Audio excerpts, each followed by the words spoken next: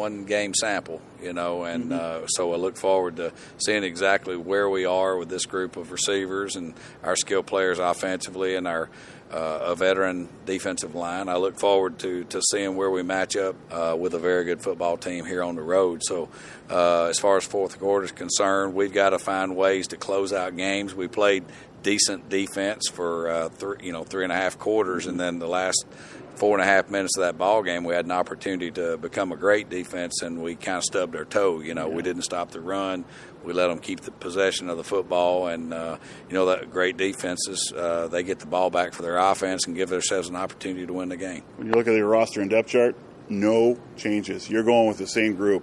And I think this is where you want it to be at. I mean, last year there were circumstances. I mean, you weren't good enough and you had injuries. How nice is it not to change? Well, let's knock on wood. I mean, last year we had, seven at this juncture last year we had 7 to 8 defensive starters that weren't playing. And I mean, so I'm looking forward to being able to carry the same group of men into this game and do battle.